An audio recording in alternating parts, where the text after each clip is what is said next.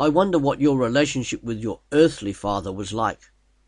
After all, the vast majority of all people, to some extent, have had an earthly father or father figure. Your father may never have shown you love, consideration, or friendship. On the other hand, your relationship with your father may have been everything you could hope and desire for in a father-child relationship. Either way, cast aside all thoughts of your earthly father as we consider together today God the Father. Perhaps you're one of the minority who had no father or father figure in your life at all while you were growing up and developing. Well, there is good news here for you as well. We're going to look today very briefly at God the Father. He is the Almighty who intervenes, sustains, and provides for all things. God the Father is a perfect Father. And firstly, he is the Father of all creation. As all of humanity is made in the image of God, the fatherhood of God must apply, therefore, to all humanity. God is the Father of our spirits, according to the writer of Hebrews 12, verse 9. God as Father wants everyone to be in his kingdom, Luke 18, verse 16. And by wanting to be called Father, this means that God is a personal God. He loves all of his creation and he sustains it. And he wants his creation, his people, to be in relationship with him. And not only that, he is the Father of Jesus Christ, the Son of God. From when Jesus as a 12-year-old proclaimed he was about his Father's business, to his teaching on prayer when he said to call God Father, to the agonizing prayer of John 17, and in his final words on the cross, Jesus cried out, "Father God, into your hands I commit my spirit."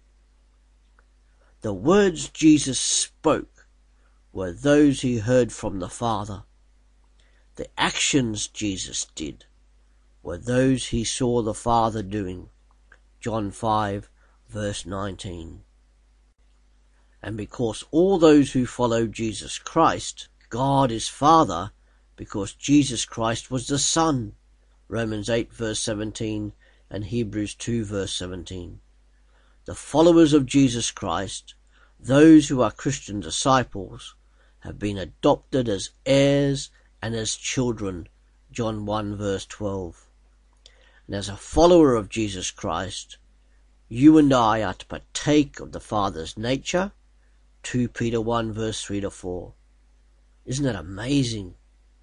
Even more amazing is that God the Father both cares for his children, Matthew 6, verse 32, and also disciplines his children, Hebrews 12, verse 6-8. Above all these things, though, as followers of Jesus Christ, we can never be separated from the love of God the Father, Romans 8, verse 39. Isn't that just the most amazing thing?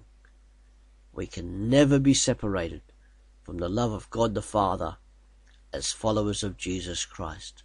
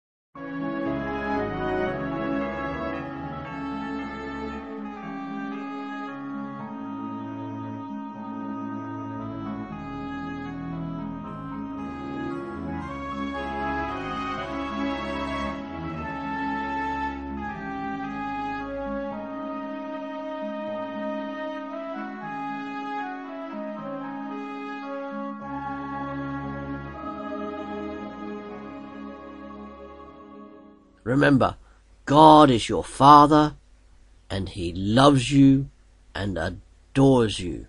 Keep following His Son, Jesus Christ.